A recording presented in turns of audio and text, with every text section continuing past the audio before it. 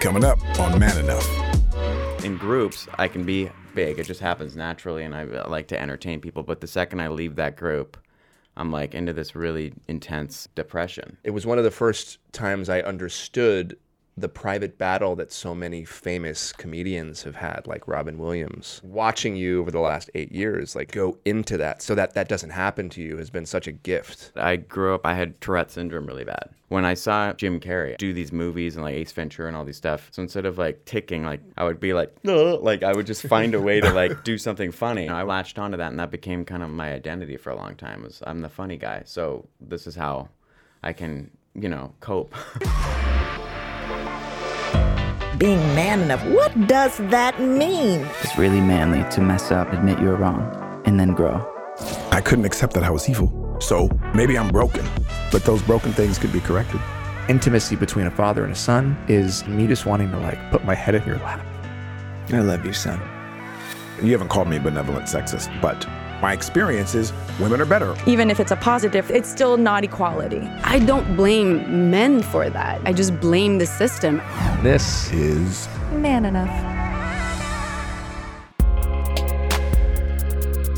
Hey everybody, welcome. Wait a minute, actually. Oh. I've been doing that for the last little bit, but I forgot that Justin's back. No, please do. I forgot. I thought it was I a bit. forgot how to do it. Why don't you open up for us? See if you remember it. I'm a little nervous to do that, to be perfectly Do you honest. remember how it goes? Hey, everybody.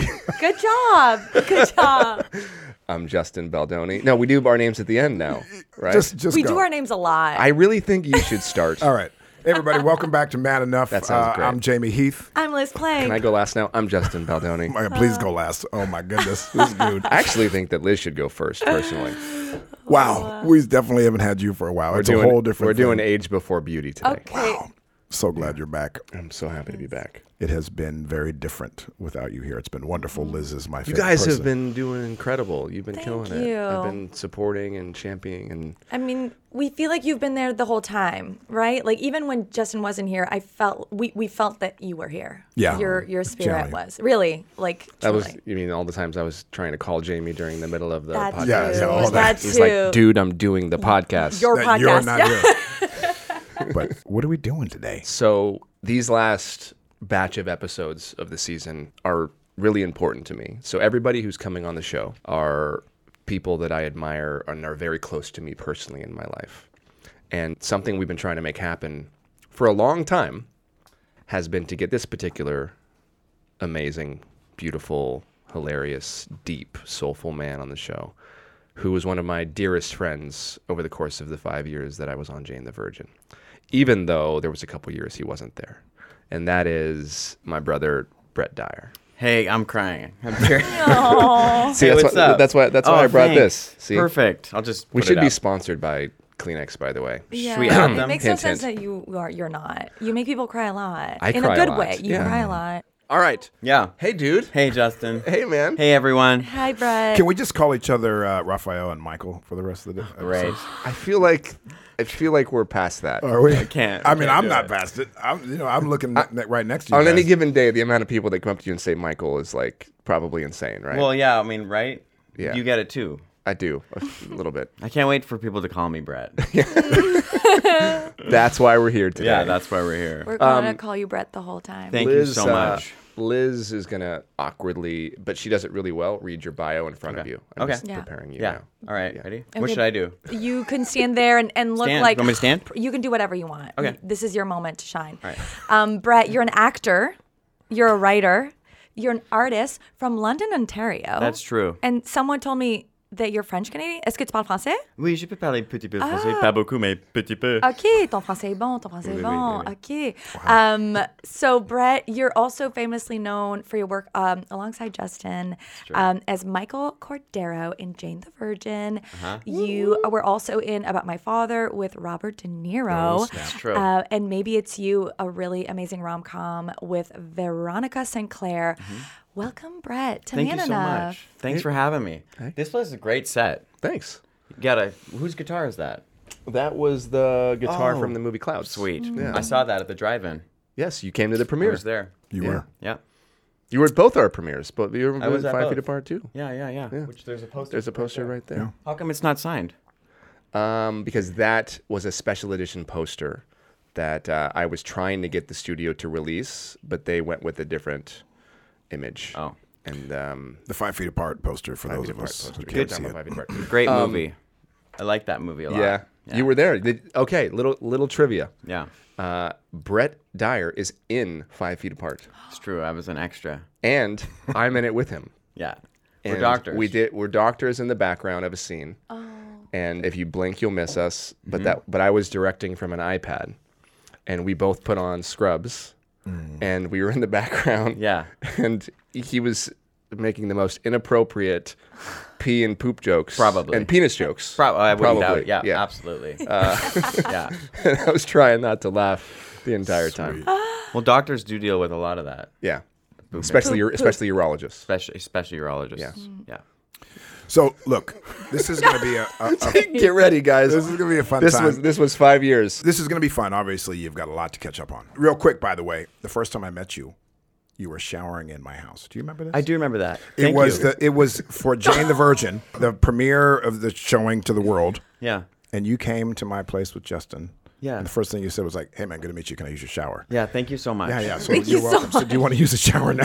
Is there one here? You had really great soap, I remember. Did he have a good bath? Like, because it's a whole thing, you know. I don't remember this. Oh, yeah. I was there. Yeah, you were there. Yeah, you were there. Yeah. I remember. Did At you your shower? house? You To didn't my shower. house, yeah.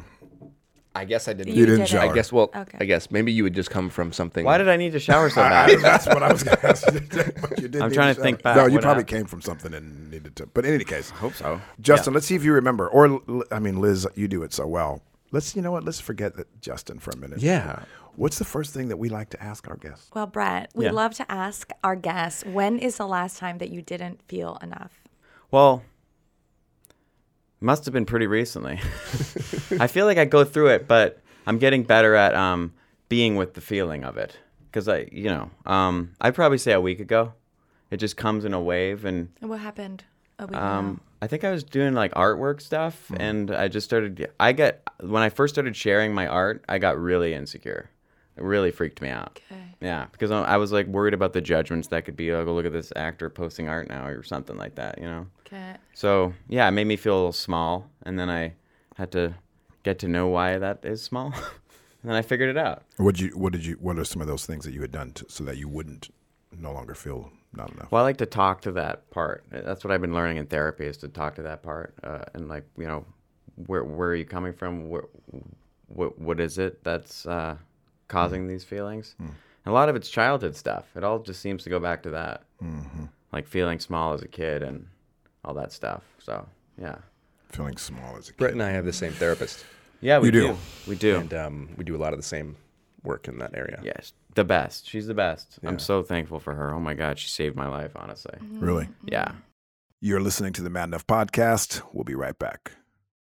Hey, everybody. This is Jamie Heath from the Mad Enough Podcast. As you may know, I'm one of the hosts along with Justin and Liz. Mad Enough has partnered with an incredible duo, a mother and daughter, named Lily and Elisa. They are part of a YouTube channel that they co-founded called Style Like You, and we are co-producing a new season of their hit series, What's Underneath. Over the last 8 years, Style Like You has brought over 150 conversations about body image, mental health, and identity to the world. This season, it's going to be focused on men and masculinity for the very first time ever. Normally, they have women on, and they undress, they take a layer of clothing off as they have these incredible discussions. And I think it's really important they do so because it kind of represents undressing and uncovering some of our layers of trauma and learnings. So where can you find this? You can find it on our channel. Every Thursday, we will have the full episode in audio form. And you can also go to their channel where you will get shorter videos and you can actually watch it and experience it. So we hope that you join us every week and you can be a part of what we are trying to do, which is reach more people. And we are very fortunate to be partnered with Lily and Elisa. I hope you enjoy What's Underneath Masculinity, presented by BetterHelp. All right, welcome back to the Mad Enough Podcast. One of the things that a lot of people don't know, you'll watch 100 episodes of Jane the Virgin and you'll see like little bits of Brett's personality. But Brett, I believe, genuinely is one of the funniest human beings I've ever met. Thanks, He, Justin. like, I've always I've always felt like if Jim Carrey had like passed away, Brett would be like the incarnation of Jim Carrey. Really? Well, that's Like so sweet. they're so similar in so many ways, and they have such similar journeys. And do you remember there was a moment in season 1 where you asked me to come into your trailer, and we were on location, and you started asking me questions, and we talked about mental health, and we talked about spirituality, because you were like starting the beginning of this journey of like processing your feelings and your emotions, and you talked about like anxiety and depression a little bit and what it was like now, because we were starting to become a little bit famous, and it was a whole thing. That was hard. That was really hard. Yeah. So when did you know, because you've been public about it, when did you know that you had anxiety and you were struggling with depression? Well, I think it really hit me when I was around like 18. It's because I realized, well, especially, I would say 18. It's when I started really wondering why I feel so low all the time. And then when I'm in groups, I can be big. It just happens naturally, and I like to entertain people. But the second I leave that group, I'm like into this really intense depression feeling. The people that were closest to me in my life, like girlfriends, for example, are probably the only people that would see that part of me. I would hide it really well around friends. I didn't feel safe to talk about it in friends. So shout out to all my ex-girlfriends for dealing with me. Thanks, girls. But anyway, yeah. So. And how would you respond when they would point things out to you? I'd probably get even more closed off, and it would just go even harder. Okay. Until recently, late 20s is when I started really going in, and then I found the therapist that we have, and I did a lot of therapy before that, like EMDR, and that didn't quite do it. Like talk therapy kind of felt like you can only go so far for me with talk therapy. It's more so like going in and feeling it. So you weren't really able to connect with those deeper parts, No. right? So when again, ex-girlfriends would tell you stuff, you would get, what would you get, defensive, angry, or just shut down? Like, Kinda what was like your... disassociated almost. Okay. Like it was almost like I was living from here up until when I started really sinking into my body is when I realized, oh my God, there's a lot in there. Like, And what's so interesting, if you know Brett, because he's just this dynamic talent, there's nothing that he can't do. So he taught himself the guitar and can like riff on the guitar. He taught himself how to break dance. He does these weird, crazy things with his body that you've never seen, like the zombie, where his knees and ankles bend, and he can do all of these amazing things. He can do accents, he can do comedy, he can do drama. He's acting, and he can get really emotional. And I was like, it was really hard for me to believe that here's this guy that didn't have any access to these feelings and these emotions because he's so talented. And knowing Brett for as long as I've known him and seeing his talent and seeing the way that he lights up a room and makes everybody laugh, it was one of the first times I understood the private battle that so many famous comedians have had, like Robin Williams, where I could see like, oh, wait, there's this whole other side to them that the world wasn't able to witness, because you have, like, as one of your dear friends, you have a lot of Robin Williams in you. Like, you have this like almost manic, like hilarious energy that you can just on a dime, and then you're by yourself and you're feeling all these big feelings that nobody ever knows about. And like watching you over the last 8 years, like kind of go into that so that doesn't happen to you has been such a gift. thanks, man. Because like, first of all, I'm happy that you're here. I'm happy to be here. But like, I know it was a big battle for you, and yet nobody would know. Like nobody, like on set, nobody knew. Yeah, I know. Nobody that we worked with knew. I was really good at hiding it. You're so good at hiding it, and it's like it all went into your work. Yeah. Did you had alluded earlier that some of it was like childhood, and I don't want you to expose anybody or anything that you're not comfortable with, but whatever you are able to share. Yeah. Can you share something about what that means? Like what childhood trauma or experiences do you think led to? Well, I'll say something that I haven't ever said publicly is that I grew up, I had Tourette's syndrome really bad. So like I started getting Tourette's when I was around 9 years old. And this created a lot of problems for me because back then in 1999, there wasn't TikTok with other people with Tourette's being like, look at me, I have Tourette's. Like, so I felt very alone. My parents didn't know what to do. I started not trusting my body at all because I was like, I can't even control it. So life started feeling very scary for me. All these fears would come into my mind, and I'd be like, oh, that's going to happen to me because I have no control over anything now. Like So what kind of stuff? What kind of fears would pop just in? like, oh, my parents are gonna die tomorrow, like stuff like that. It would just pop into my head, and I'd be like, oh yeah, it's gonna happen because this happened to me. So how could it not? Wow. So yeah, that's where I think a lot of my stuff feeling small started. Yeah. Because I was terrified going to school, and the only thing that honestly saved my life was Jim Carrey. Actually, when I saw him do these movies and like Ace Ventura and all these stuff, I was able to like, I don't know, use my Tourette's as a way of like making people like me somehow. Like I was this big comedy guy now all of a sudden, and it was a way to like hide my Tourette's. So instead of like ticking, like I would do like ticks and stuff, I would be like, ugh, like I would just find a way to like do something funny, and then everyone was like, oh, ha, ha, ha. So I incorporated that into my personality, and then it just became my personality. But it was really like a lot of Tourette's and stuff. Wow. So, Like turning tragedy into comedy, I Right. guess, was a big, almost like a coping mechanism for Absolutely. you. And Yeah. probably gave you a sense of control over this thing that you had no control over, which Yes. as a kid, feeling out of control is very scary. Oh, yeah. Very scary. terrifying. Was there anything that sort of helped you with your Tourette's as a kid? Was there an adult or a support or... My parents did their best, but they really didn't know. They didn't know how to deal with it. So it was basically what saved my life was like my parents did put me in a lot of things. Like I was in drama school, and then plays, and so I would always be in piano lessons and taekwondo. He's So an amazing pianist. He can do everything. The guy can do man. everything. That saved my life, put me in all that stuff, because then I was just busy doing other things, and yeah, I'd be ticking around when I'm playing the piano, but at least it was something I could put my energy in. So And most people wouldn't know that about you unless you had just shared it, right? So Right, yeah. obviously, it is you've learned through your way of comedy and things of that nature Yeah. to camouflage it. well, yeah, and I started growing out of it around like 20 probably 20 is when I started.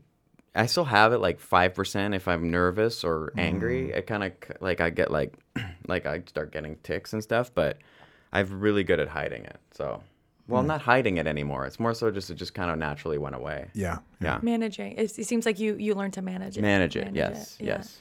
Yeah.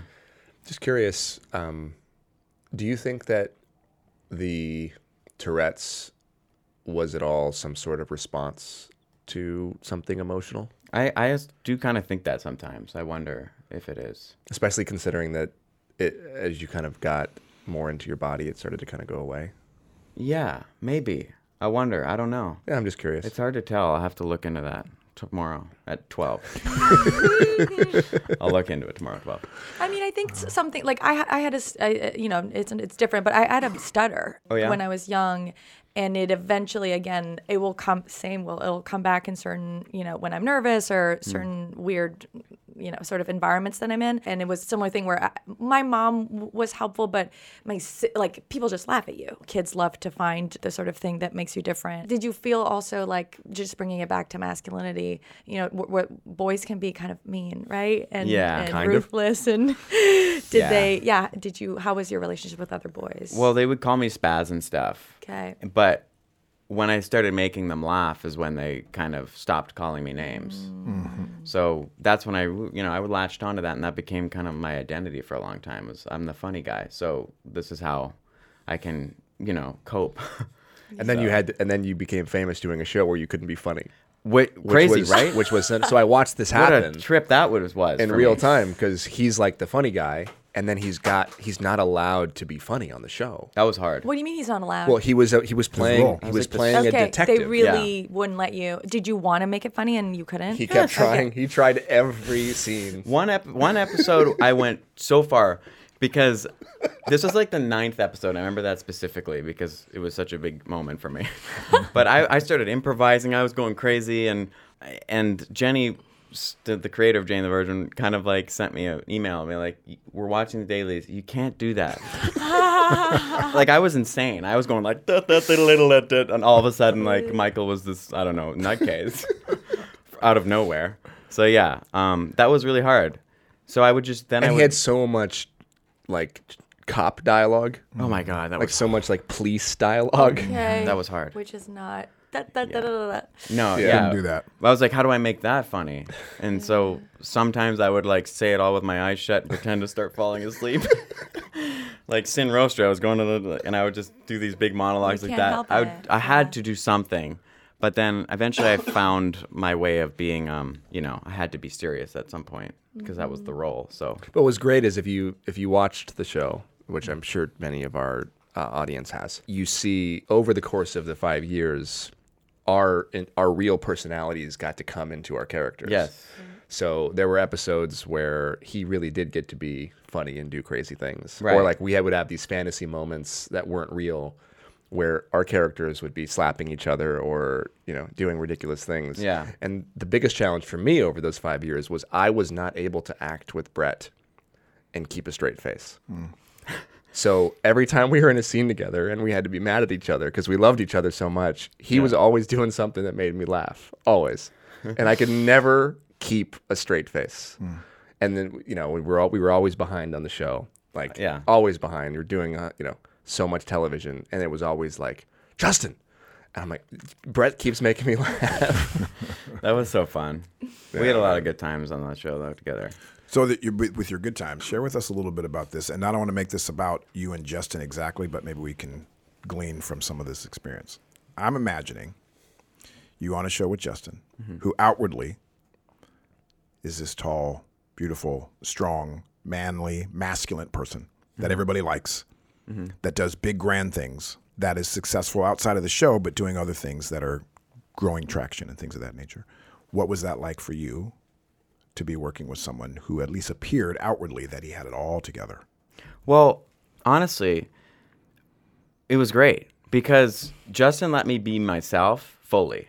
And that's why it's like I had such a great time with you. The second I was like, oh, I can joke with this guy and be an idiot, I was like, I love him. Like this, because that's all we really want, right? Is people to make you feel like you can be yourself. And Justin really made me feel like I could be myself. So, yeah. Well, interestingly enough, you say that about me, but I was the one that was having private feelings about Brett. I had quit acting for a few years before Jane the Virgin came along, just to focus on directing. And I was starting to build what we are doing now with Wayfarer Studios. And I never really felt like I was a great actor because I was always cast in roles based on how I looked. And then I got this role, and here we were shooting the pilot. I hadn't acted in a couple years. And I was like watching the scenes with Brett and Gina's like a savant actress who's just like literally she could be laughing and then they say action and she's like sobbing and you're like, how? That's not. There's something strange. It's a weird thing, and she's so brilliant and talented. Yeah. And Brett was just as talented, and these cast members were so talented. And I remember just feeling like, ooh, I'm not supposed to be here. I think they made a mistake, or am I only here because of the way that I look? And then the more I got to know Brett, and I'd see that he was funny, and then I'd see him like be emotional. I remember the proposal scene in the pilot, and you're like, and I was like, this guy is so good. And I was the one that was having a lot of feelings about like, man, I wish I was as good an actor as Brett. Even so that when they decided to kill off your character, I was like, it should have been me. You put so much into the show. You put so much into the character, and you cared so much, and you were so dynamic. And I was always insecure. And then also because we had this love triangle thing happening, right? It was like Team Michael, Team Raphael. Yeah. I would go and act with Gina, and it was this strange thing where I was like, oh, she's going to be disappointed because it's not Brett. Because when I would watch you guys together, it was like magic. So I dealt with that a lot over the course of those few years. But you were so great on the show. Like, Oh, it never showed. So Stop, please. it was really great. But, like, you were great.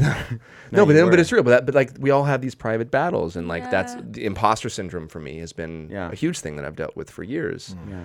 I mean, Jamie reminds me all the time that I'm just not that funny. That's true. No, I'm just kidding. No, I think you're funny. But I think you're funny. But seeing that Really? and seeing you, oh God! But like you just had all of these things that I wish I had, and so that was just something that I don't think I'd ever shared with you. No, yeah. But it was something that I had to like remind myself that I was enough, and that I belonged. And then when you left, which I know was also really hard, I was like, oh man, my person's gone. Like, Yeah. my dude. Well, I was worried that when I left that we'd never see each other again. And it was weird leaving because I was like, oh, they're all going to stay then? What was that like for you? I mean, you handled it so well, but what was that like for you when Cordero was killed? I was axed. I feel like it was, I did feel I was gonna really miss you guys, and being in that like, I felt like we were all really close in a way, and we went through the same thing together of this like new. None of us were really famous, or Just whatever Jaime. you want to say. Just Jaime. Just Jaime in Mexico. Yeah. So we all dealt with this new thing together. But yeah, what was the question? How did you feel when you got fired Right. or killed off the show? And Yeah. like, what did you go through? Like, did you struggle as like Brett, the human, the man? Did you have like feelings of like, I'm not good enough, I'm not enough? Is that why this happened? Like, I'm just curious what that was like for you, because it was like we were a family and we were doing this every episode, every week for 2 years, and then boom, and we didn't know. Yeah. I think at this point, I remember now. I felt like I was drowning in my life. So doing the show 9 months of the year for like, sometimes 14 hours a day and stuff like that. Yeah. It was too much for me, honestly. It was too much for my mental health. I couldn't sustain my life. I kind of felt like I was being pulled from one thing, and I had no like balance at all. Mm-hmm. So I was kind of relieved when that happened. I'm not going to lie. But then I also felt kind of lost afterwards. I was like, okay, I've been putting my effort into this thing, and now I'm just sitting with myself now. Why do I feel so miserable? Like, I didn't have 14 hours a day to be like, yay. Distracting yourself. Right. Yeah. Yeah. So How'd you get through that? Well, I spent a lot. I didn't act I didn't act very much for a bit. I did a pilot that was like a week long or something, and then I really I think ever since then I've kind of taken acting more sparingly. Like my main focus is my mental health. Yeah, you're really selective with what you do, which I just love about you so much. Yeah. And I would think if comedy was this sort of shield that you used or this sort of armor, then losing that role must have had a deeper meaning to it. A little bit. During that time, it also kind of made me realize, like, what is the work I really want to do? Because it was hard for me being the serious guy for so long. Right. And it kind of made me go, like, I really need to get this energy I have out. And it made me realize, like, what I really want to do. You're listening to the Man Enough Podcast. We'll be right back. All right. Welcome back to the Man Enough Podcast. You both talked about masking so much, right? Like, and for you it was masking, am I not enough? Yes. Yeah. And for you, again, the way that you found comedy, like comedy saved you as a kid, right? It really did, yeah. And so, but the things that allow us to survive don't, as children, don't necessarily allow us to thrive as adults. It's true. You probably had to figure out, what is my relationship to and comedy, performance, acting, whatever, right? Yeah. That bucket is big. I just figured out my relationship. Well, not figured out fully. I got ways to go. But I'd say 3 years ago is when I really started going, because I used to post really fun, kind of wacky videos on Instagram. And now it just doesn't feel right anymore. Like, I feel like I'd be faking it. Because I'm dealing with this all my life kind of now. Like, once you start doing really intense therapy and learning how to, the stuff that we do with learning how to really talk to your inner child and hold that part of you that you've ignored for so long. Yeah, and face it and feel it fully. You realize that, like, I don't necessarily right now in my life feel very funny. So, and I need to honor that because so much of my identity was wrapped into that. Like, oh, now what? Now I can't be funny now? Like, what's my problem? Like, I went through that for a little bit. It's been a journey of understanding, like, who am I when I'm not the funny person? Mm-hmm. Yeah. Yeah. And being okay with being vulnerable and wearing my heart on my sleeve and all that kind of stuff. Yeah. Because I never used to do that. I used to just walk around and be a nutcase. What did can you describe to our audience what depression feels like? Yeah. Because I believe that a lot of people, specifically men, but a lot of people are walking around with depression and they don't know it. Yeah. It's this kind of low grade, not even low, sometimes it's high grade, but sense of, it's just, you just, like, the body language would be just like this, like, just kind of hunched over, and everything kind of feels a little bit meaningless, and yeah, it's just this ache. It's like this intense ache. I guess I would just describe it. And Even when things are well Yeah. around your life. well, when things are well, I notice it turns to numbness, and then there's this numbness in the background. And so it's like, because it never really goes away unless you go into it. You got to go into it and feel it and understand it fully is when it starts to dissipate, I've noticed.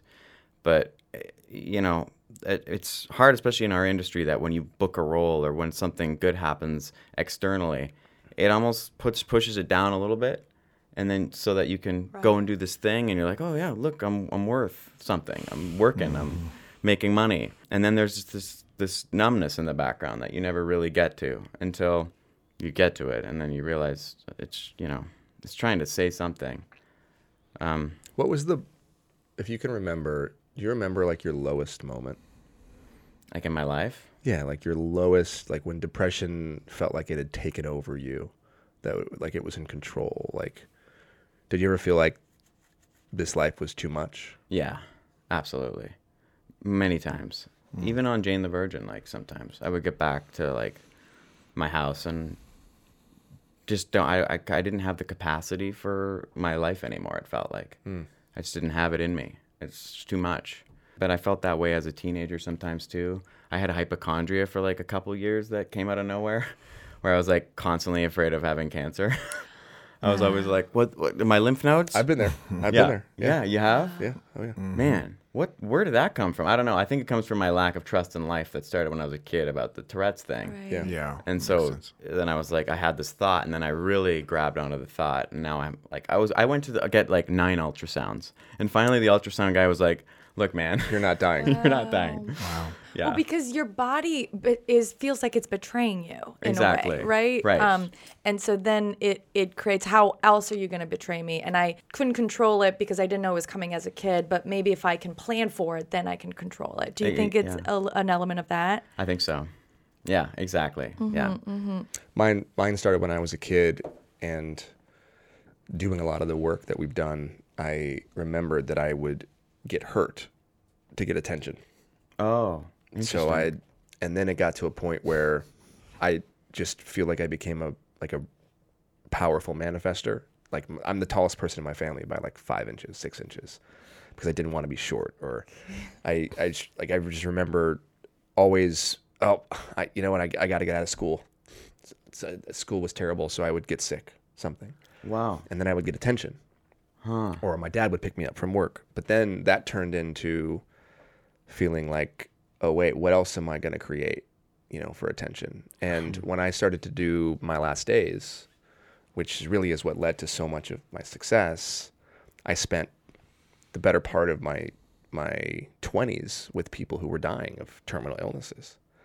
And I took on so much of their energy because I was like the last person that they were interacting with outside of like their personal lives who was in charge of telling their stories.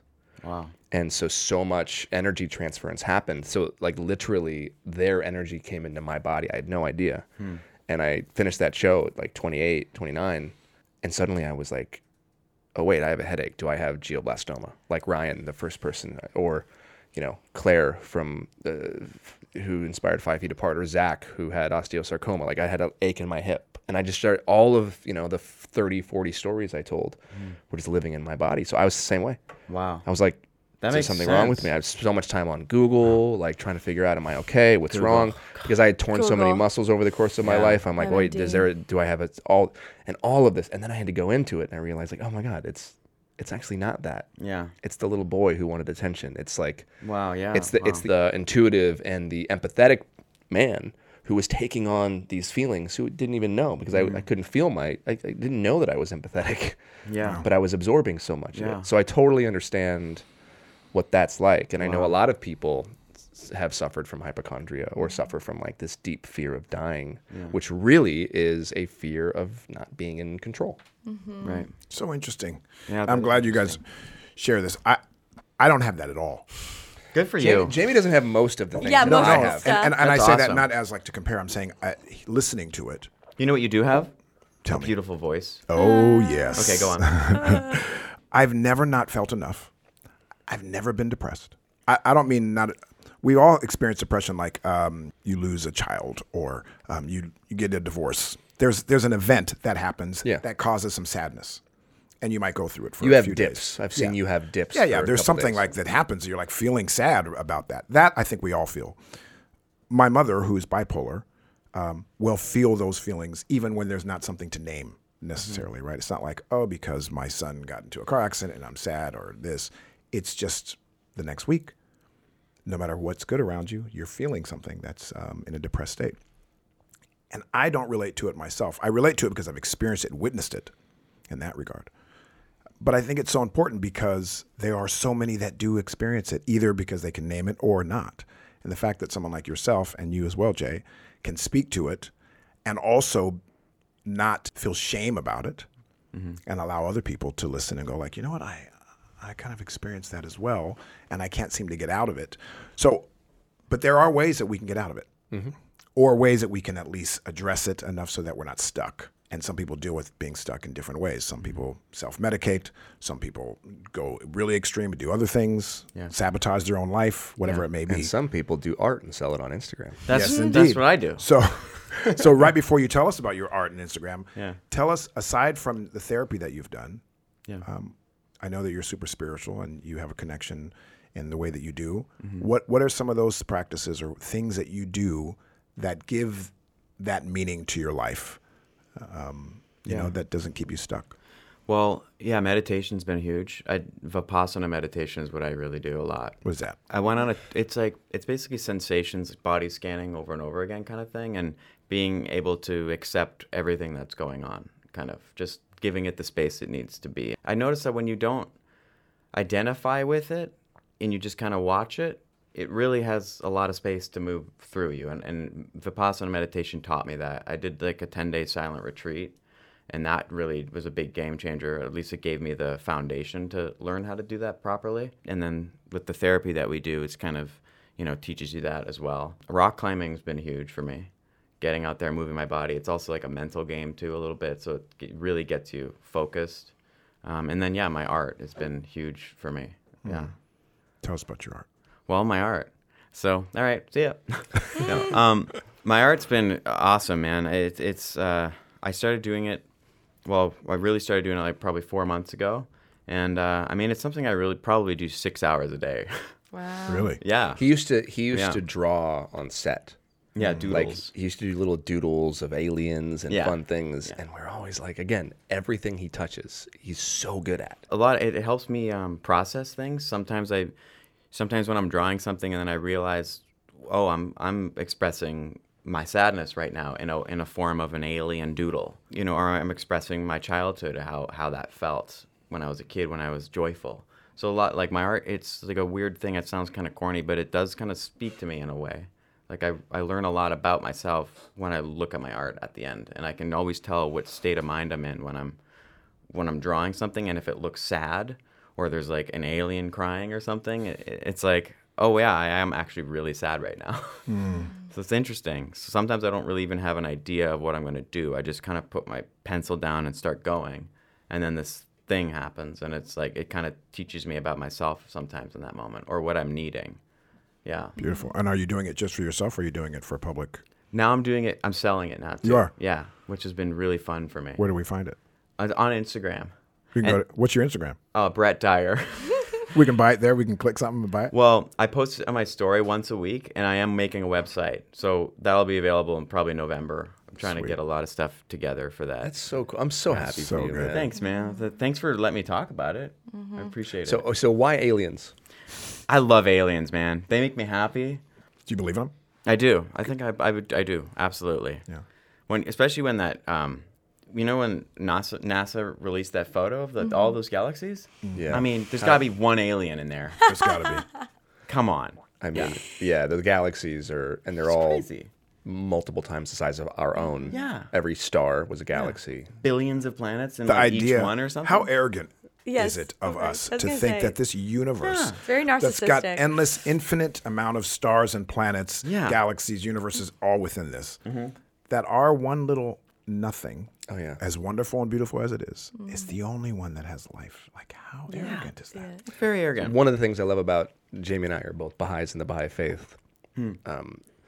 Baha'u'llah says that every fixed star has its planets, and every planet's its creatures. That's dope. Mm-hmm. I like that. Whoa. I like that.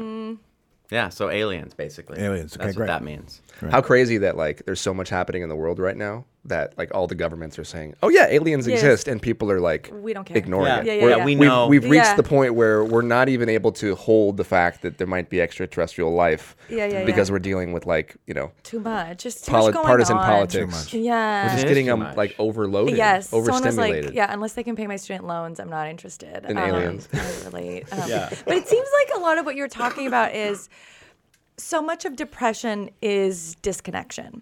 Yeah. And I think And addiction. And addiction for sure. But it's hard to like pinpoint, right? Connection feels like something, but disconnection feels numb and feels like nothing. Yeah. And so it's hard to sort of know what it is. And so all these, rock climbing and art, and that's connection to your body, to the world, right? You're like touching something, you're doing something, you're accomplishing something. Do you also connect with other people? Is it, do you find it easier to connect with men? You brought up ex-girlfriends before. Like, do you feel like your depression also severed that ability to really connect with women that you were in partnerships with? That's a really good question. And actually, I feel more comfortable connecting with women, actually.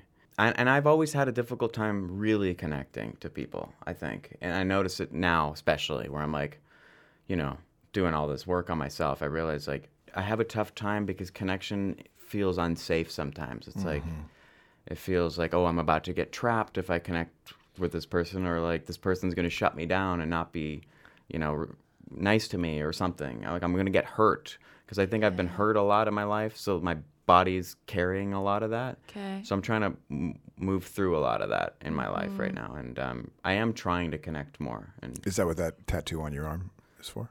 no, the remember? Yeah, it says remember. I'm about to get that removed. So that he forgets. I forgot. Yeah, it's getting forget over top. I also have an alien meditating on my bicep. Oh, wow. If you want to get a close-up of my bicep. That is You're looking good. Thanks, man. hilarious. What is the remember? What was that? I had this awakening a long time ago and felt like I needed to get that on my arm, which I don't. I could have just had the awakening and lived my life. But I was like, gotta remember. And then he did it way too big. And obviously, they put a stencil on, but it was too late. I said yeah to the stencil because I didn't want to hurt his feelings, being it's too big. I really should have got it about this big. So what you're saying is right there. you got a tattoo in some way also because you were people pleasing. Probably. I think I didn't want to hurt the guy's feelings. Yeah.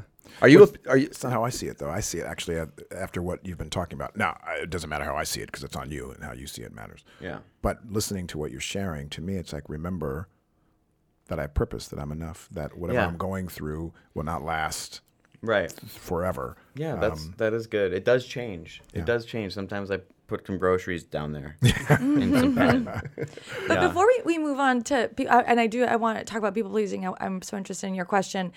Like, I do want to stay on the partnerships thing with women, right? Because as you're talking, I'm thinking about like so many relationships that I've had with men where I feel like that is what was going on, but I internalized something completely different about the situation. Oh, I love where this is going. Right? And so my interpretation was like, I'm not enough, right? Like, he's not interested in me, or I'm not pretty enough, or I'm not being, if I was different, then he would be able to connect with me, or we would have the relationship that and it can be very confusing because I'm wondering if this is how it came through with these, girlfriends that you had, where there's a desire for connection. Yeah. And then there's this break, right? And then it's when you're on the other end of it, it's not just like, I don't want to connect, because that would be easy. I'd be like, okay, he doesn't want, this is not interesting to me.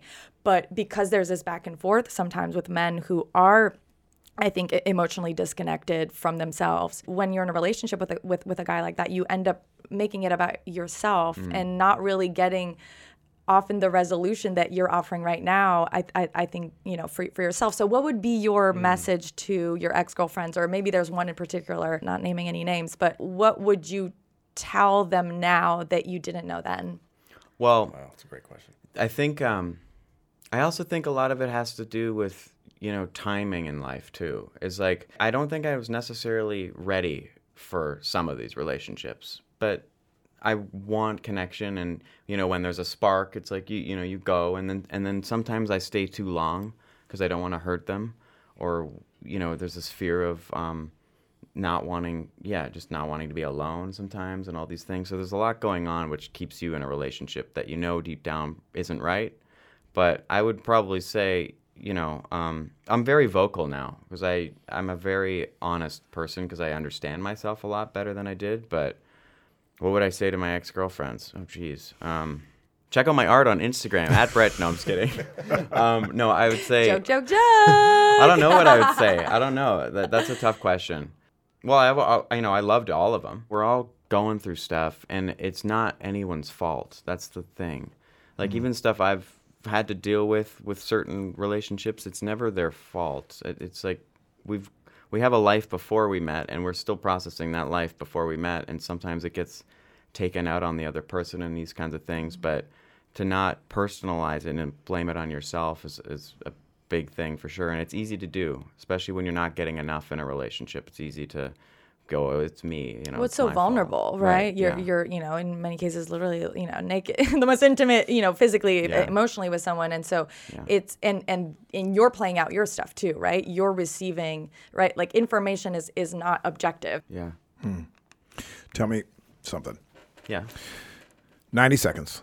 Oh shit. Okay. Or 75 seconds. Okay. We're in an elevator, kind of like an elevator pitch, right? Okay. And I ask, hey, Brett, tell me who you are. Give me 75-second version, really quick. This is the last time I'm ever going to see you, and you want to give me a glimpse of who you are. Tell me that in 75 seconds. Well, my name is Brett. I was born in London, Ontario. I'm a very sensitive person, but I'm working on things. And I love to create. I love to bring joy to the world. I hope that's what I can do. Sometimes I feel guilty if I bring anyone down, and if I ever have, I'm so sorry. I have a cat named Noonie who I love so much. I love rock climbing. It brings me joy. I love making art. I love to act. I want to make people feel things. That's why I love to act, whether it's make someone sad or laugh or whatever it is. I just want people to feel. I can be funny. I can be goofy, but only when I want to now. Before, I felt like I had to. I like to read graphic novels. Love them. I love being inspired by other people's art.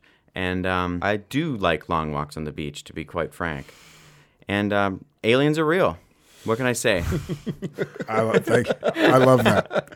I in listening to you, I believe that, I think many people believe, but I can, for myself, believe that we are here in existence on this planet, not to serve ourselves, ultimately, at the end of the day. That we are here to serve humanity, to bring forth an ever-advancing civilization. So we can't be in the same place that we were 100 years ago or 500 years ago, 1,000 years ago, right? We have to keep advancing, which is why we're given different spiritual teachers to kind of enlighten us, bring us to another level, why we do work on ourselves as well, but not just so that I can be more content, but that's so that humanity can be more content and continue to grow. I really believe that's our purpose. I believe that too. I think that's a beautiful thing. So all that you've been through and what you're doing, ultimately, is, and a lot of what you had said there was in service to others, to bring people joy, to make people feel something. Tell me how specifically you might, or do you think you might, do things that actually are tangibly that you can point to if you had children or nieces or nephews that you could say, these are some of the ways that I have done to advance society. Is it through championing women, championing race, championing whatever it may be, championing those with disabilities, speaking about my pain and struggle so that others can learn? How do you feel that you have identified your service to humanity? Well, I love to bring joy to people. That's something that means a lot to me. I like bringing people up and making them laugh, because I know that when you're laughing, it's really hard to feel sad. I love the projects that I do. I want there to have meaning in them. So I've done some projects that have meaning, and that do kind of, when you watch it, hopefully makes you think a different way. Like even Jane the Virgin was a really important show for that time. I want to bring people together. I really try not to judge people. I just want to bring people together and bring joy. And if I can do that through my acting or making stupid videos or through my art, that's where I'm at right now. And hopefully the more I heal, the more I can do. Because that's really the goal. I just want to be of service to people, and I want to make this place fun and joyful. Beautiful. Yeah. I think you're doing it. Thanks. You are doing it. Thanks, man. Just even in this one moment right now. Oh, thanks. You know, I mean, you've been doing it for a while now, And but you you'll too. continue to. You too. You guys do beautiful things. I just wanted to know. I don't know you much, but you seem beautiful. Thank you. She is. Liz is one of the sweet, sweet souls that walk this planet and does a lot of work and cares about everyone, cares about men and our well-being. That's awesome. And so she deals with some of our crap, Yeah. reflects There's a lot some of of the it. stuff that's really good, learns herself, hopefully, a thing or two. But we learn a lot from her. She's really wonderful. Yeah. Sweet. How you feeling, man? I'm just so happy that we're doing this. Yeah, me too. Me too. And you quit caffeine recently. You're quitting. Coffee 2.5 years ago. That's big because I remember you used to drink a lot of it. I was that's how I was IV. surviving. Yeah. When I started doing the work that Brett and I do, which is so much about somatic awareness and release, I realized I could not feel my body. I was like when you say you were just head up, which is what so many of us men, by the way, are head up, right? So in Man Enough, I joke like the longest distance a man will ever travel is the distance between his head and his heart. And I just was completely numb, and I was just living off caffeine and like do. I was stuck in the hustle and 14 hours a day on Jane and doing these other businesses and stuff, and I was just living on caffeine. How you did it. I did it because of coffee. Yeah. And how long have you been off coffee? A year off coffee now, and Yeah. then I quit matcha lattes a month ago. What was that like? That was hard, but matcha started hurting my stomach lining. Like I started getting, Yeah, you get old, and then Yeah. you start. No, it's true. Like for me, alcohol. It's a little bit like my body can't. I mean, my body Can't can't take handle it. alcohol in the same way, and I'm I- like, thank you. So how did I do? Oh, man. Was I okay? Are you kidding? This is, from the first time I met you when you showered in my house, Right.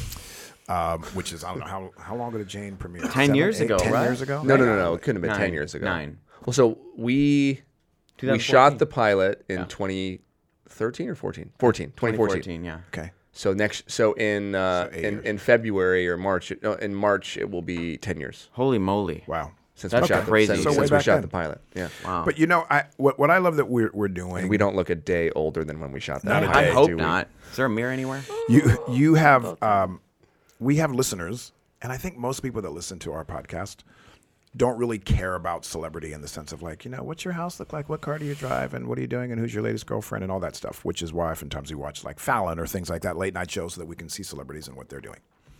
I think most people listen to this because they want to hear how people that they may not expect, how they're experiencing real life. Yeah. Because oftentimes we separate those celebrities from their neighbors. So to hear what you're going through in real life, which makes it human and just names it in a way that's okay, for our listeners, especially men, that can hear you and be like, yeah, I experienced some of that stuff. I'm really grateful that we have that just listeners can hear a real man talk about life, some of his joys, some of his struggles. We did this with Anthony Ramos, who's killing it right now, and he shared a lot of his stuff. And we got so many responses of like, oh, it's so wonderful to hear someone that I never expected to go through some of this stuff. So thanks for doing that. Yeah, dude, thanks for creating a safe environment where I can do it in. And I felt genuinely good to do it. So thank you. Thank you, man. Yeah. And then just, for any of the men that are listening, if you are someone that has a hard time building and creating male friendships, Brett, what do you think it was for you and me specifically? Because here we were two men brought together on this show. We were playing people that were not supposed to like each other, and we had our own little love fest.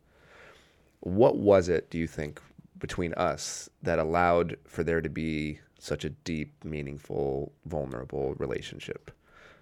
Because I think that men struggle to have the kind of friendship maybe that you and I do. And keep in mind, Brett and I, I was just married. I'd been married a year, just got pregnant, had a whole life happening. So Brett and I, we didn't hang out. We were together every day, but we didn't hang out on the weekends that often. Yeah. But we had a deep, meaningful friendship to the point where he could call me if he needed something and I could call him. Mm-hmm. How does a man listening to this show who desires the kind of relationship that you and I had, a work relationship that turned into a real friendship, how does a man go about that? What was it about you and me that made it possible? feel like we were like pretty open with each other right off the bat for whatever reason. So vulnerability. Vulnerability, absolutely. If you got stuff going on, don't like hide it from your friends. I feel like you never hid anything from me really, and I never did anything with you. I think there was this openness with us. So vulnerability, absolutely. I mean, I even told you a few times that I was intimidated by you and your acting. Yeah, yeah, you did. Well, that So probably it deepened wasn't- the friendship, right? Revealing a weakness. I thought you were just being nice.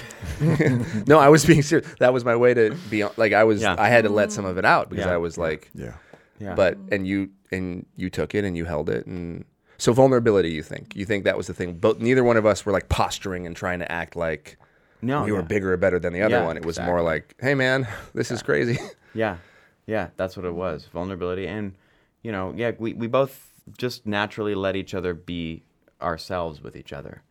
Like there was no, I have to be a certain way now around you, Some of my favorite memories were when we would be in between scenes and like we'd go into each other's dressing rooms and just hang out. Yeah. That was dope. And it was just, we would just talk. And Well, we'd let's just do hang that out. real quick, just at the end of our podcast here. Rapid fire.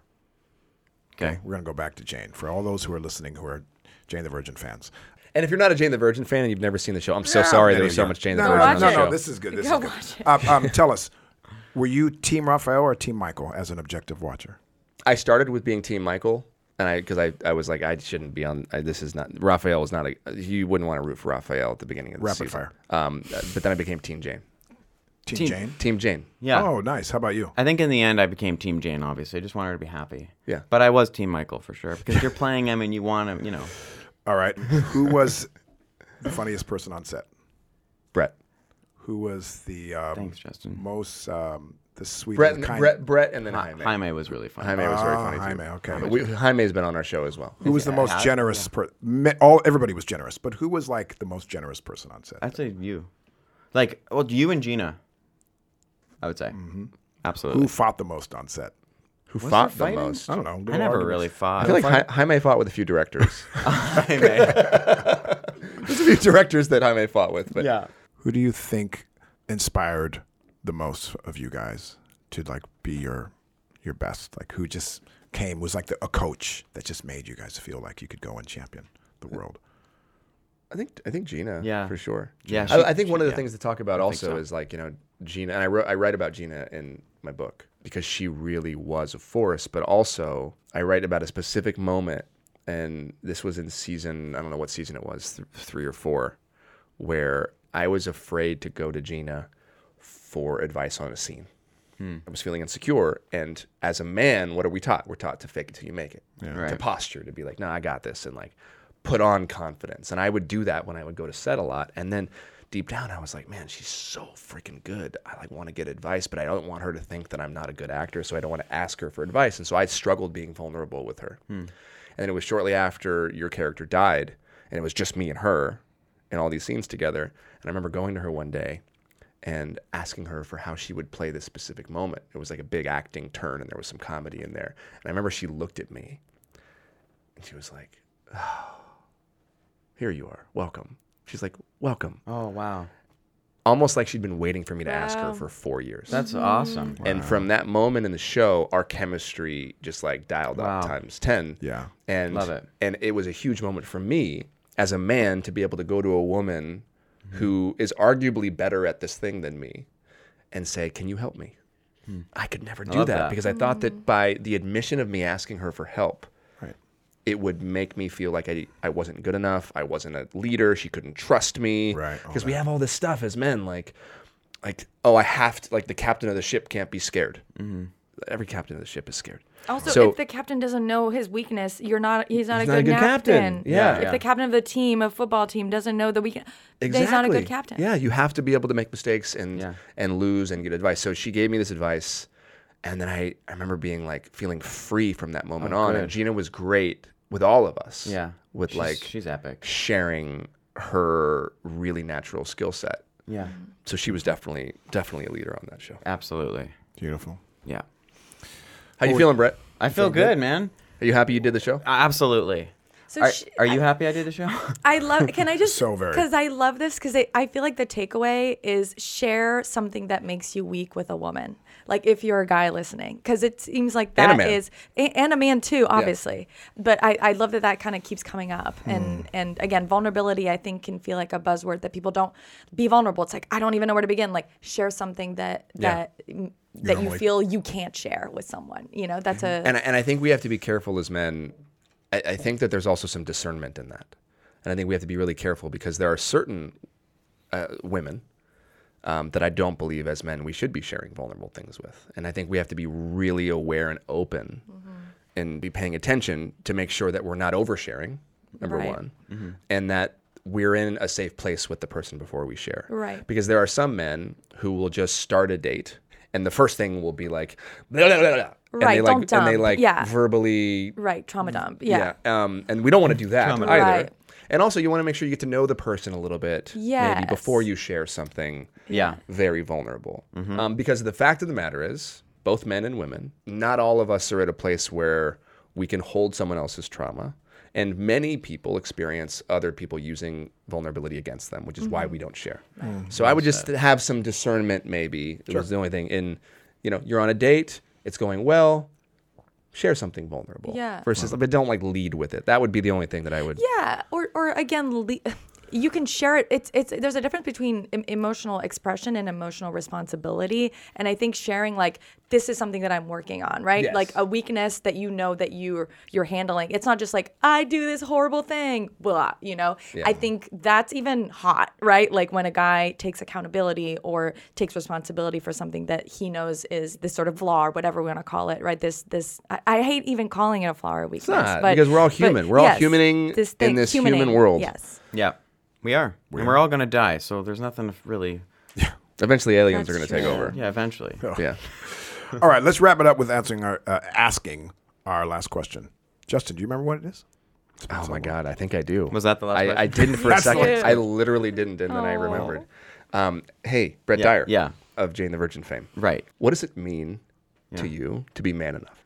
Well, to be open, vulnerable, and super cute.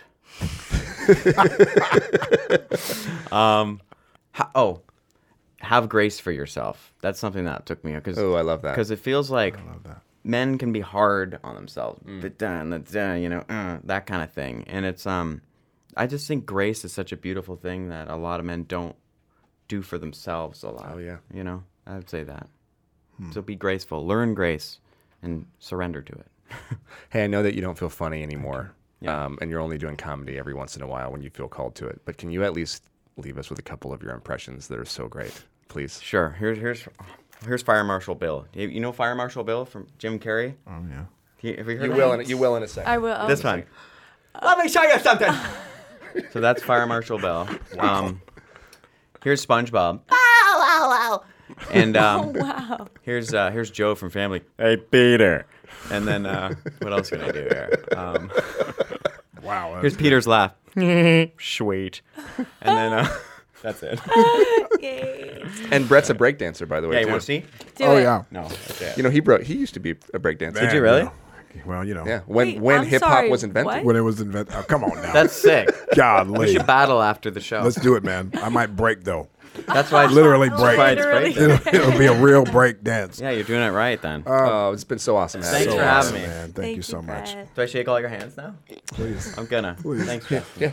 Nice to Brett, meet you. thank That was awesome. you. So great meeting you too. Cool. I forgot how to sign off the show. Try so it. Why don't you? Well, if you like what you heard, subscribe and follow our podcast for more wherever you get your podcasts. It's free on Apple Podcasts, on Spotify, All the spots. and it's on. Oh, if you want to see Justin's beautiful face, because you've seen ours for a while, but Justin's here, and so you should be watching this on YouTube. That's right. And seeing Brett's impressions and Hi. cuteness. Yeah. And also buy Brett's art on his Instagram. Check Yeah. it out, guys. Yeah. Hopefully my website will be up in November. All right. Until next time, I'm Justin Baldoni. I'm Liz Plank. I can't. I love seeing you stumble because, Justin, you do things so gracefully and wonderfully so often that when you stumble, I get I great stumble joy all out the of it. time. You know what Jamie says? Jamie says I'm Steve Urkel in the body of Gaston. Oh, That's how Jamie wow. describes me all the time. That That's really is a sweet. really great way to put it. I like that. That's sweet. There you go. It's true. Did I do that? All right, till the next time, this is Man Enough. We'll see you. Bye. Thank you for listening to the Man Enough podcast, produced by Wayfarer Studios and presented by Procter & Gamble, in partnership with Cadence 13 and Odyssey Company. Hosted by Justin Baldoni, Liz Plank, and me, Jamie Heath. If you like what you heard, please follow us and tune in weekly as we undefine masculinity and learn in real time. Justin Baldoni, Jamie Heath, and Tara Malhotra Feinberg from Wayfarer Studios, Mark Pritchard and Anna Saalfeld from Procter & Gamble, and Chris Corcoran from Cadence 13 are our executive producers. Kayla Nicholson is our producer. Ashmi Elizabeth Dang is head of marketing, and Susie Landers O'Connell is our lead editor. Thanks for listening.